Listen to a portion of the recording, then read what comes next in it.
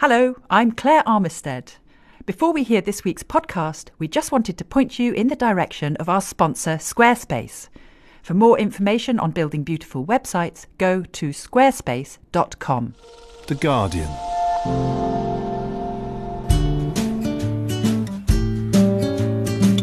He kept a diary, and that was one of the things that most struck me about the book, is somebody keeping a diary in which they make the same entry every day, but seem not to be aware that they're doing that unless it's brought to their attention.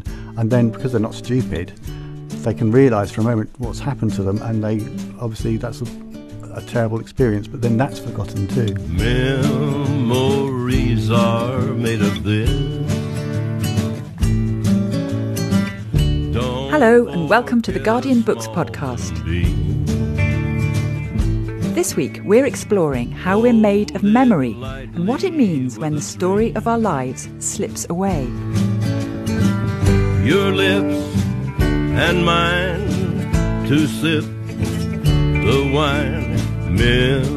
Memories are made of this. The cultural historian Abby Smith Rumsey looks back into prehistory to chart the tide of data which threatens to engulf our world.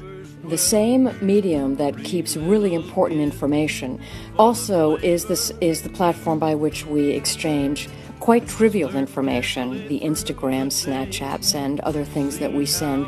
It's as if the technology that we used to use for talking to each other remotely, the telephone, every single transmission were recorded forever. With his blessings. While the artist Simon Bill introduces us to a character who all too often finds himself searching for the missing pieces.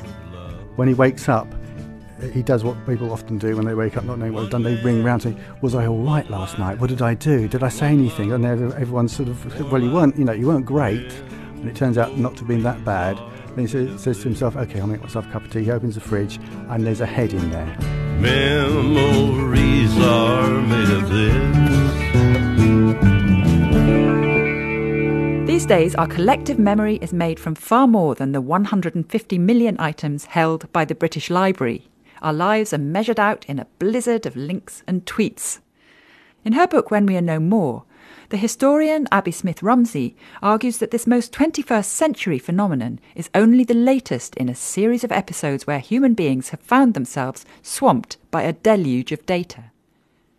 When she talked to Richard Lee down the line from San Francisco, she began by explaining why information overload can't simply be blamed on information technology. We actually created this technology because we have an insatiable appetite for more information. And we keep inventing new ways of recording information and of analyzing information to give us more information. So I think the root cause, not the proximate cause, but the ultimate cause of the technologies that we are feeling overwhelmed with right now is our native curiosity. And it is just a part of human nature that we want more than we can handle, that our eyes are always bigger than our stomach, and that our recording and analyzing technologies always run slightly ahead of our ability to digest all of the information that we create. I should say this is not a new phenomenon. This has happened every time there's been a major leap in information and memory technology. But we happen to be living through this one, not through previous ones, and we feel this incredibly sort of sometimes overwhelming digital vertigo, and I think that that's perfectly normal. It's not necessarily going to last forever, but I think it is a normal and natural part of growing into a new technology that we've invented. When we're faced with this morass of information, there's also another misconception that we have about it, which is that we're struggling to tell the difference between data and knowledge, between data and memory. Yes, well, I think there's something very deceptive about the fact that the same medium that keeps really important information, scientific information, government records, things like that, also is the platform by which we exchange quite trivial information, the Instagram, Snapchats, and other things that we send, which we don't intend to last forever. We intend actually just as a very ephemeral kind of communication.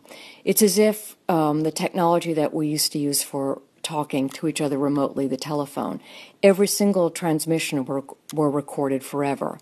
In the old days, if you wanted to publish a book, or in fact any kind of essayistic literature, you'd need access to machines to type that stuff up, but you'd also have to find a printing house that would be willing to invest money in publishing that material and circulating it. And now, anyone who has a thought they want to share with the world can just open their computer and send it. So this basic filtering mechanism that was imposed on us that created a relative scarcity of information, that's gone. And now there are no filters, and we're drowning in this new economy of abundance. You draw a comparison between the kind of perpetual distraction of the internet and the mind of Lurier's subject S, who found himself flitting from one experience to the next without being able to connect them into meaning. Right. Well, we do know from neuroscience that when we're constantly distracted, then our ability to pay attention to any one thing and process it fully is seriously compromised. We take in a lot of information every day. I mean, if we think we're in an information deluge all the time, the brain of the tiniest little creature is in a constant state of trying to figure out what is important and what isn't. So our brains are really hardwired to figure out what we need to pay attention to in the real world in real time and process instantaneously in order to stay alive. And all the other information, which isn't all that important in the near term or even the long term. And the brain does this by memorizing a lot of information. We build this little mental model of the world that we carry around, so that in the real world, we only pay attention to the things that are new or different than we expect, so that we can pay attention to what's going on in the world as we process it.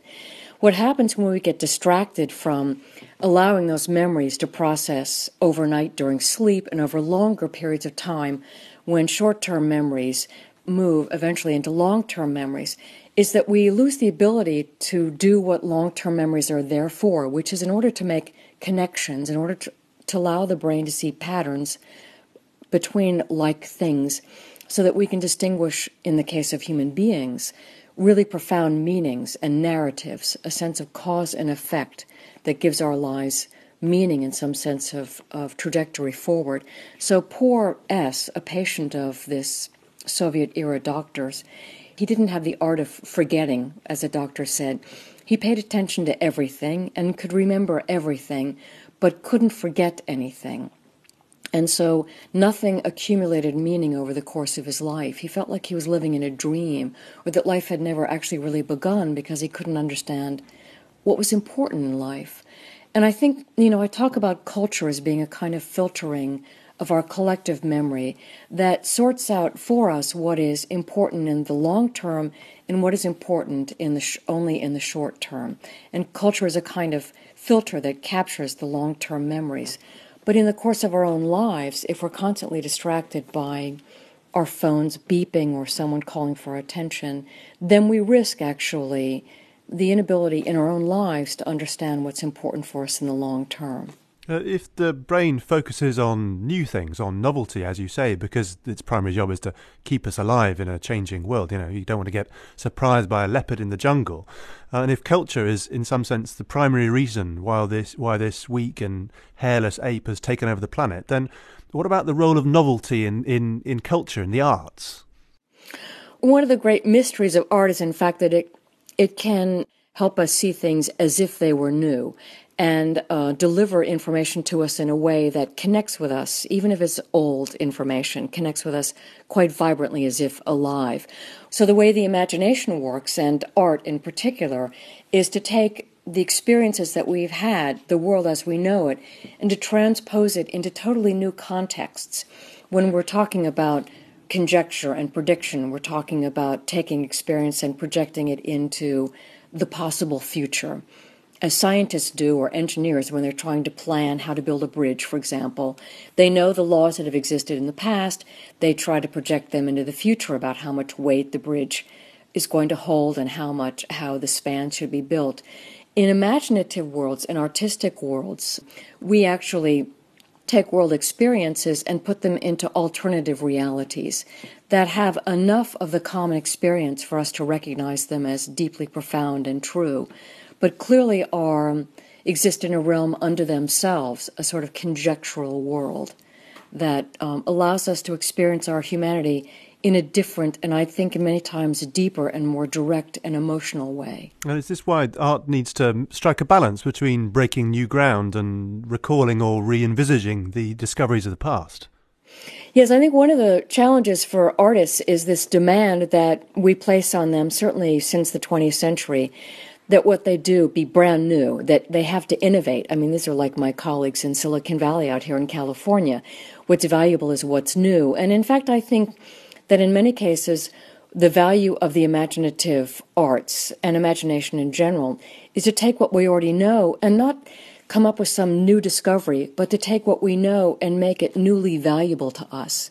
And I think what's valuable to us is something which can be placed in the context of meaning. The whole concept of meaning in human lives comes from the ability to connect our past experiences with what's going on in the present, so that people can go into life optimistically going forward. One of the reasons that people with depression or people with amnesia, and certainly people with Alzheimer's, this is well documented, they enter into a kind of a low state, a depression of sorts, because without their memories, without understanding where they come from and the meaning of their lives, they're unable to imagine optimistically a future before them. And it's been studied that Alzheimer's patients actually, they don't just lose their memories. What they really lose is the ability to use parts of the past in order to imagine a future, so that they have this completely sort of eradicated, spotty memory, and they have no ability to imagine a future, and life becomes very bleak for them. But you draw a number of analogies between individual brains, the plight of the Alzheimer's sufferer, or indeed Luria's patient, or his subject, I should say, S. Analogies between these individual brains and their individual pathologies, and the body politic, the sort of situation we find ourselves in more widely. How should we be modelling our new systems for dealing with this flood of information on the situations that individuals find themselves in? Well, I do think that to an extent that individuals don't quite recognize, and there's no reason for them to, much of what we take for granted about ourselves as individual rests upon the fact that we live in this web of culture in which we make choices about the music that we make and the clothes that we wear and how we distinguish ourselves from each other and whom we choose to love and whom we choose not to love. But those are, in some cases, choices that are given to us by the existing culture. And we're living now in a time when we feel disoriented by so much that is so new that we think has no precedent in the past. And it's certainly true that much of what we're experiencing doesn't have any precedence in the recent past. And I say, as someone who grew up as a print native and is now an adopted digital, I wouldn't say native, but citizen, that many of the things that I thought would be most valuable and useful for me growing up as a print native are no longer useful, and I have to find new ways of working. I certainly have to reinvent my habits and my ways of thinking about things, but I do think that culture allows us to rest from time to time, at least with the thought that this has happened before. I do think that one of the dangers of a time of such extraordinary turbulence, this sort of upheaval that we're going through, this very rapid change, is that we will be so focused on what happens next, because, as we discussed, we like to focus on what's happening next, that we will lose the ability to remember, and certainly to save for future generations, the past, which is what's most important, I think, in terms of ultimately finding meaning in our lives. Speaking in a cultural context, and by analogy, let's say, with biology, I talk about how we know that biological species, that the more they live in a monoculture, the less robust they are, the less they're able to adapt to rapid change. You want to carry a lot of genetic anomalies or potentialities within a species so that it's readily adaptable. And I think human beings, so profoundly cultural and biologically meant to be cultural, we are at risk, I think, of throwing away many of our past cultural riches because we think that we're moving so rapidly into the future that the past has no meaning for us. But I just know from experience, and I talk about this in the book, that at periods of great change, like the Renaissance and Reformation, sometimes the models from the past became the most important ones. So I think we're really at a risk now, as you would expect a historian to say, but really more personally, a risk that we will discount the past, that we will think only our model, and I say this, the West, specifically Western scientific model, that is now the global model of knowledge, that we will think that that's the way forward, and we'll risk losing a lot of indigenous cultures which really have a lot to offer us.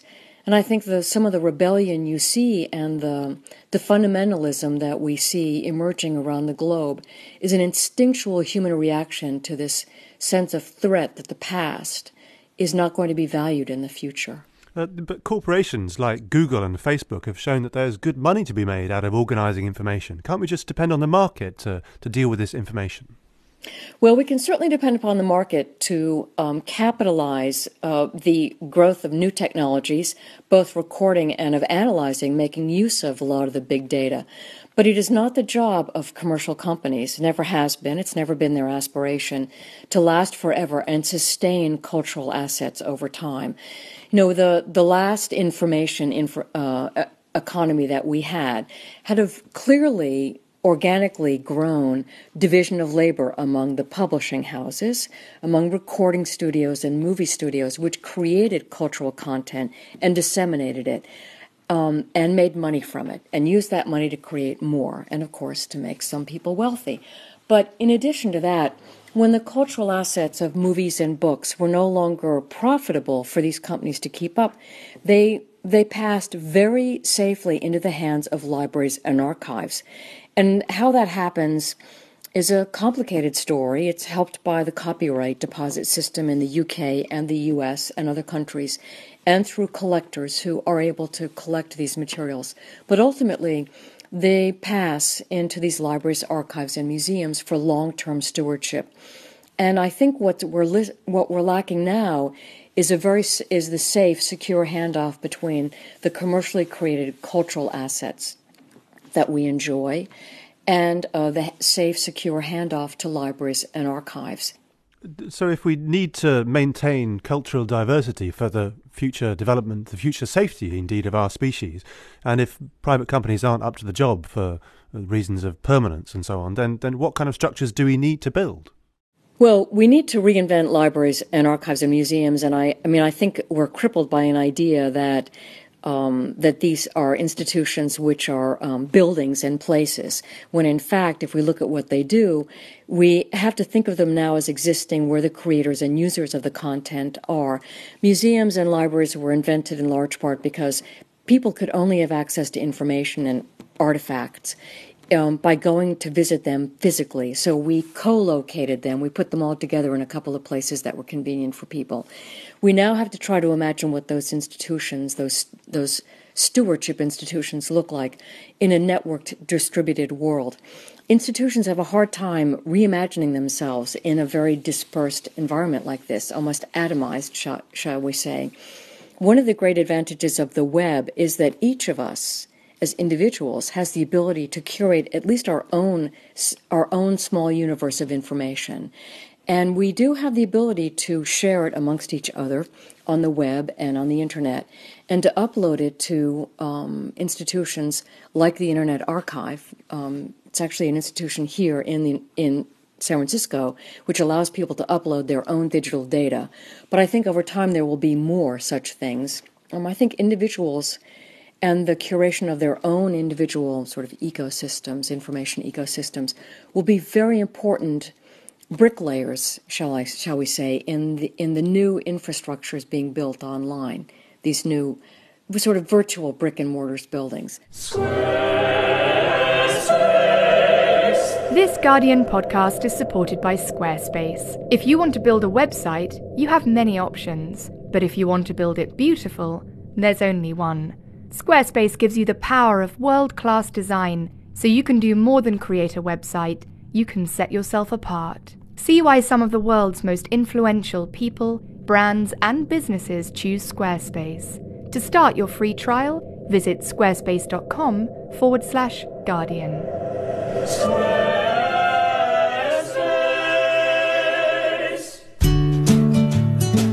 If our sense of identity depends on our ability to remember, then what happens when we begin to forget? The artist Simon Bill offers a sly portrait of the contemporary art world in his first novel, Artist in Residence. But when his struggling painter lands a job at an institute of neurological research, it soon becomes clear that we depend on memory not only to tell us who we are, but also what we see. When he came to the studio to talk to Richard Lee, he began by explaining why he decided to lay down his brushes and pick up his pen. There wasn't a moment or a road to Damascus kind of experience. There was a growing interest in neuroscience, and I wasn't researching it, I was reading about it in the way any kind of interested layman reads about any difficult subject, sporadically and not very successfully. But so why a novel then? Why didn't you write some sort of scientific treatise or, layman's guide to? That could have been an option, and as a novel, it is a kind of hybrid of the comedy novel or comic novel and a popular science book, which is a kind of introductory work to the neurosciences. So I sort of did do that in this book. But the way of getting myself to learn about a subject that interested me was to make myself have to do it.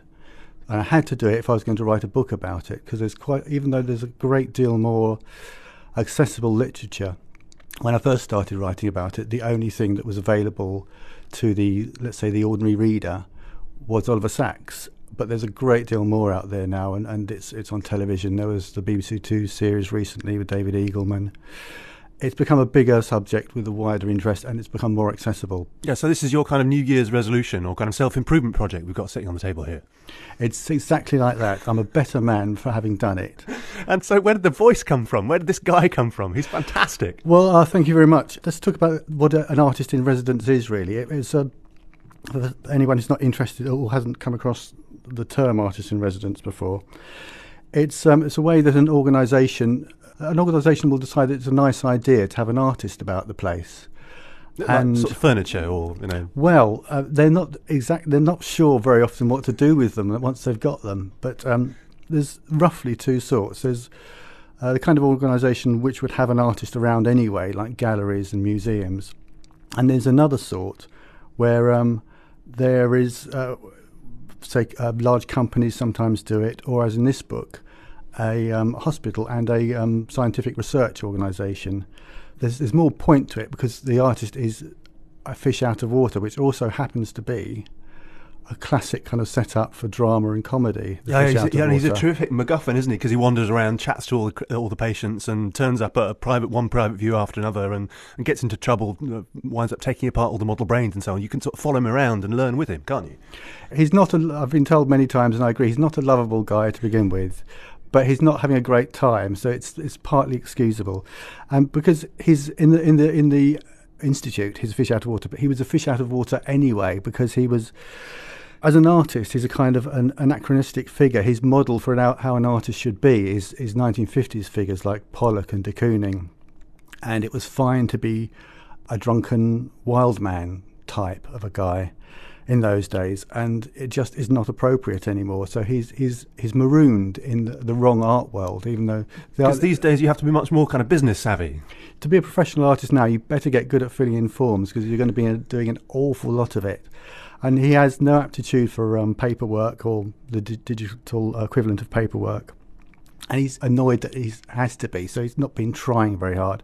And whatever the drinking that was part of the lifestyle has now become a solace for his lack of success as I say, basically a kind of marooned 1950s figure stuck in the noughties. He also embodies one of the novel's most urgent concerns as he searches through his pockets after another night on the tiles to find out what his body's been up to.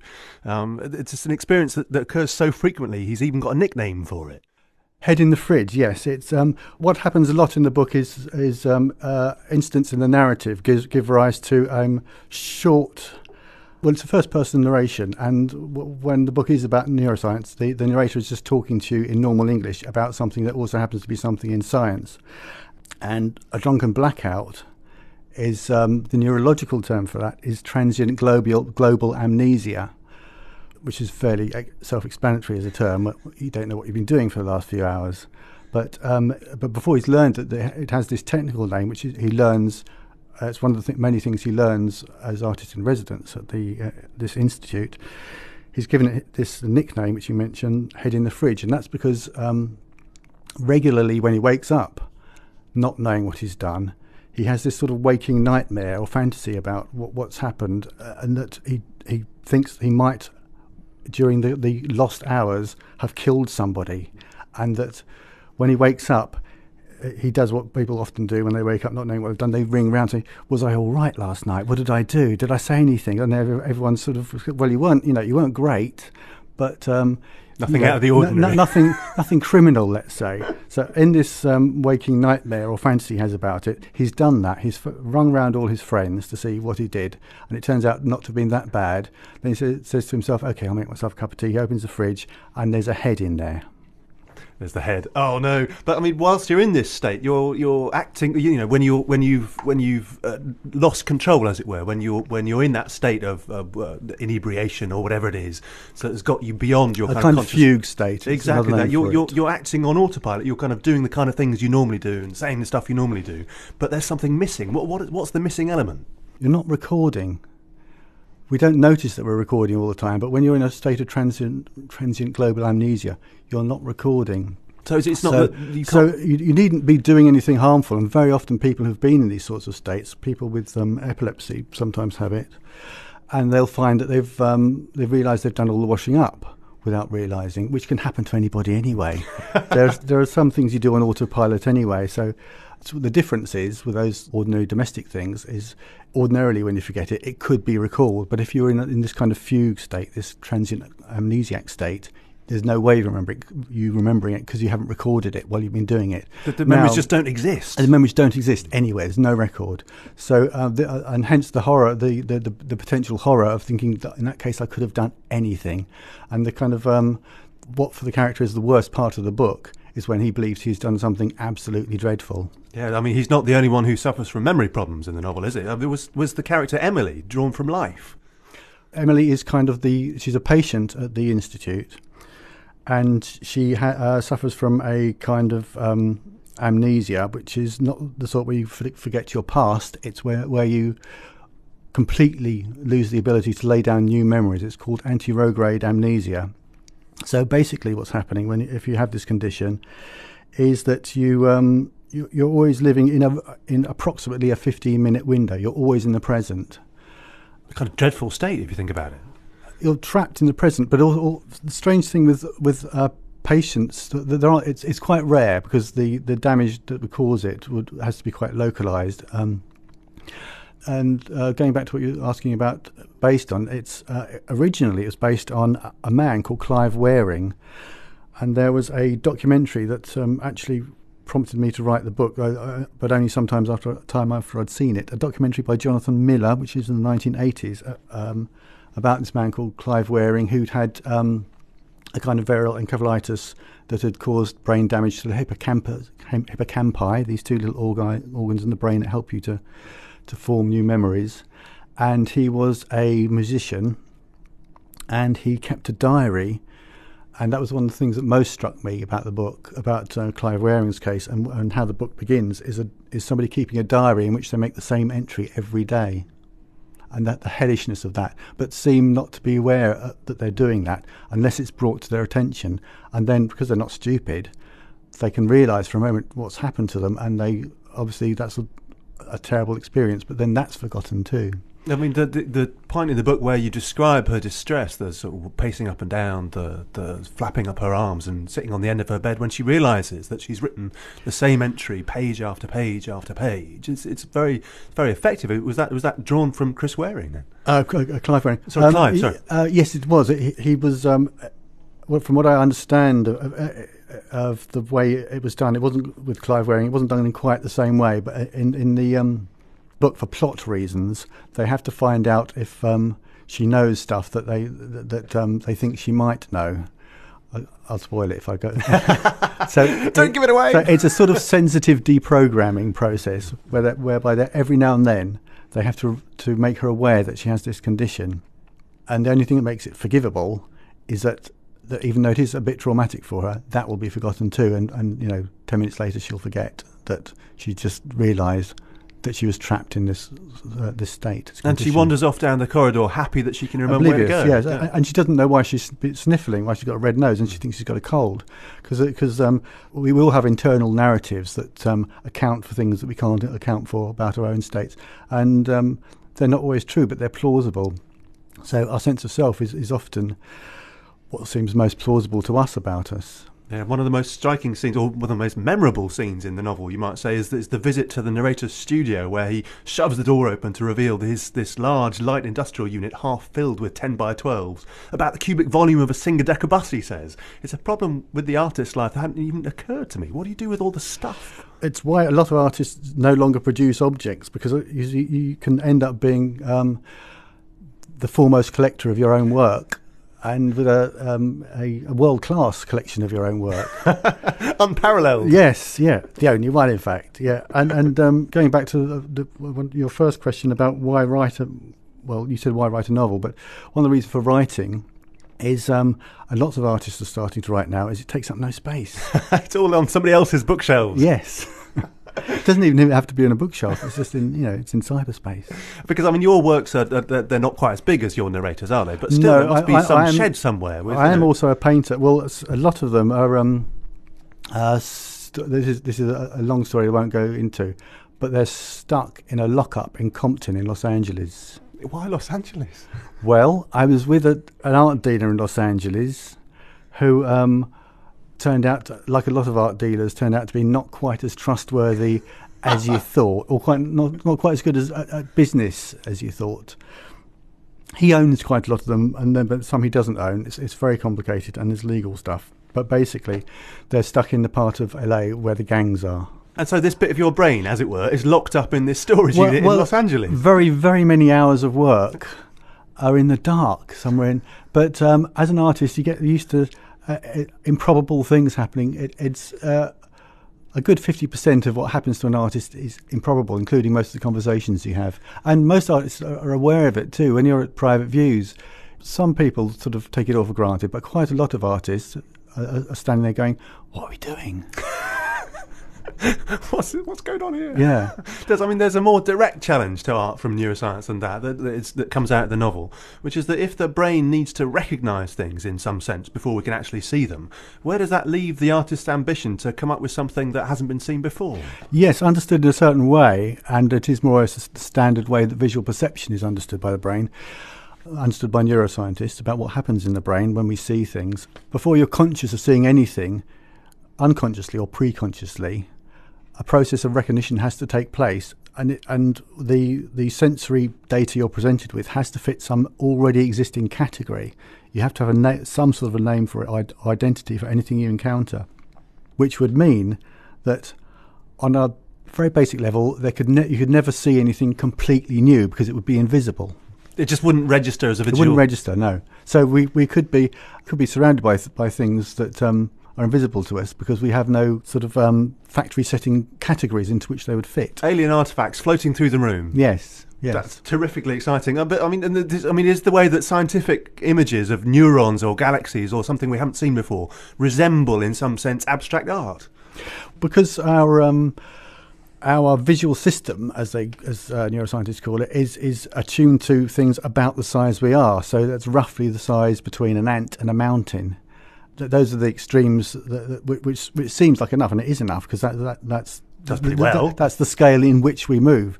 But most things in the universe are way, way smaller or way, way bigger, much, much smaller than ants or much, much bigger than a mountain. And so when we try to see them, when we see a representation of them, the only thing we've got is something drawn from the language of art. Yes, exactly, yes. Which is why an image of a planetary nebula or a single-cell organism look more alike than things of sizes between those things. So, what does that do to us if we were trying to work as an artist in a world where every image ever seen is available at the click of a button? What does that do to the idea of originality? Well, it means it's more like most things that we discover. It turns out to be more complicated than we thought it was. The idea of originality is very important for contemporary art, as it is for science, and that's one of the parallels. But with art, the importance of originality is to do with the sense of something being original. So feeling. Yes. So, in fact, if you had a kind of amnesia where you've got things all the time, then every time you saw a pencil, it was as if you'd seen the pencil for the first time. That would be good enough. For science, that wouldn't be good enough, because once a pencil's been discovered, or once a pencil exists, that's it. You have to discover something else that's different. But for contemporary art, all you need is some sort of collective amnesia. Oh, gosh, a pencil.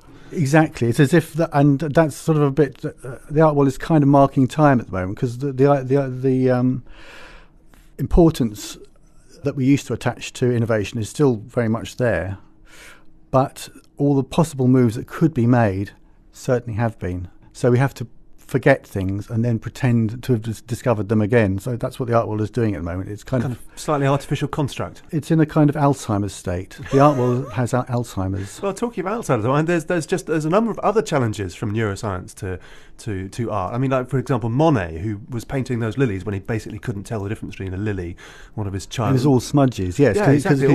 Or de Kooning, who was producing de Koonings when he basically didn't know who de Kooning was. Yes, yeah. The thing with de Kooning is still fascinates me, and nobody really understands it.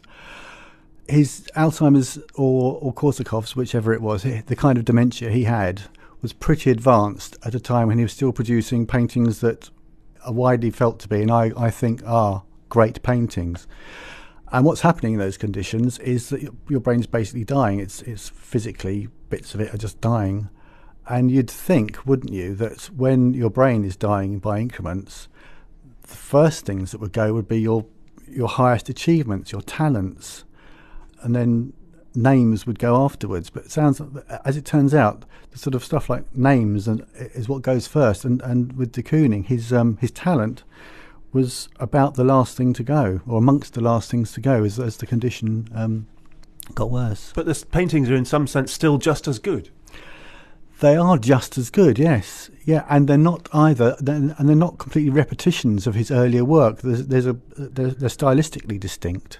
There's still a trajectory, even though yes. the kind of landing gear has fallen off. He's still exactly, yes. So they are not. He's not on autopilot creatively. He's creating still, which is kind of extraordinary, because you would have thought that was the higher function, which would be more. As I say, you'd think vulnerable. You'd think it'd be the first thing to go. So maybe this is, yeah. in some sense, the creative instinct is more basic to us than names or being able aspects to do it in of it. I mean, aspects of it will that's evidence that aspects of it and some kinds of creativity it will be, but it depends what kind of creativity.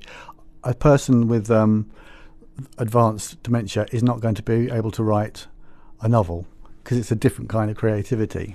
Yeah, I mean, I guess with this developing knowledge of neuroscience, what has it done to your own work, to your own art? It's done actually very little, because it's all our brains. We're all kind of highly modular beings, and you can choose to or not to have one part of yourself affect another part, and the part of myself that is articulated through doing paintings is entirely different, it seems to me anyway, and it looks from the one that writes novels. It's just in different boxes. It's in different boxes, yeah. And that's it for this week. Thanks to Simon Bill and to Abby Rumsey Smith. Artist in Residence is published by Sort of Books, and When We Are No More is published in the UK by Bloomsbury Press. Next week, we'll be on the move, exploring danger and desperation on the road to Europe with Wolfgang Bauer and Ali Smith to mark Refugee Week. You can find more literary discussion on the Guardian website, on iTunes, on SoundCloud, or via your favourite podcast app. Just search for Guardian Books Podcast. Until then, from me, Claire Armitstead, and our producer, Simon Barnard, see you next week. For more great downloads, go to theguardian.com/audio.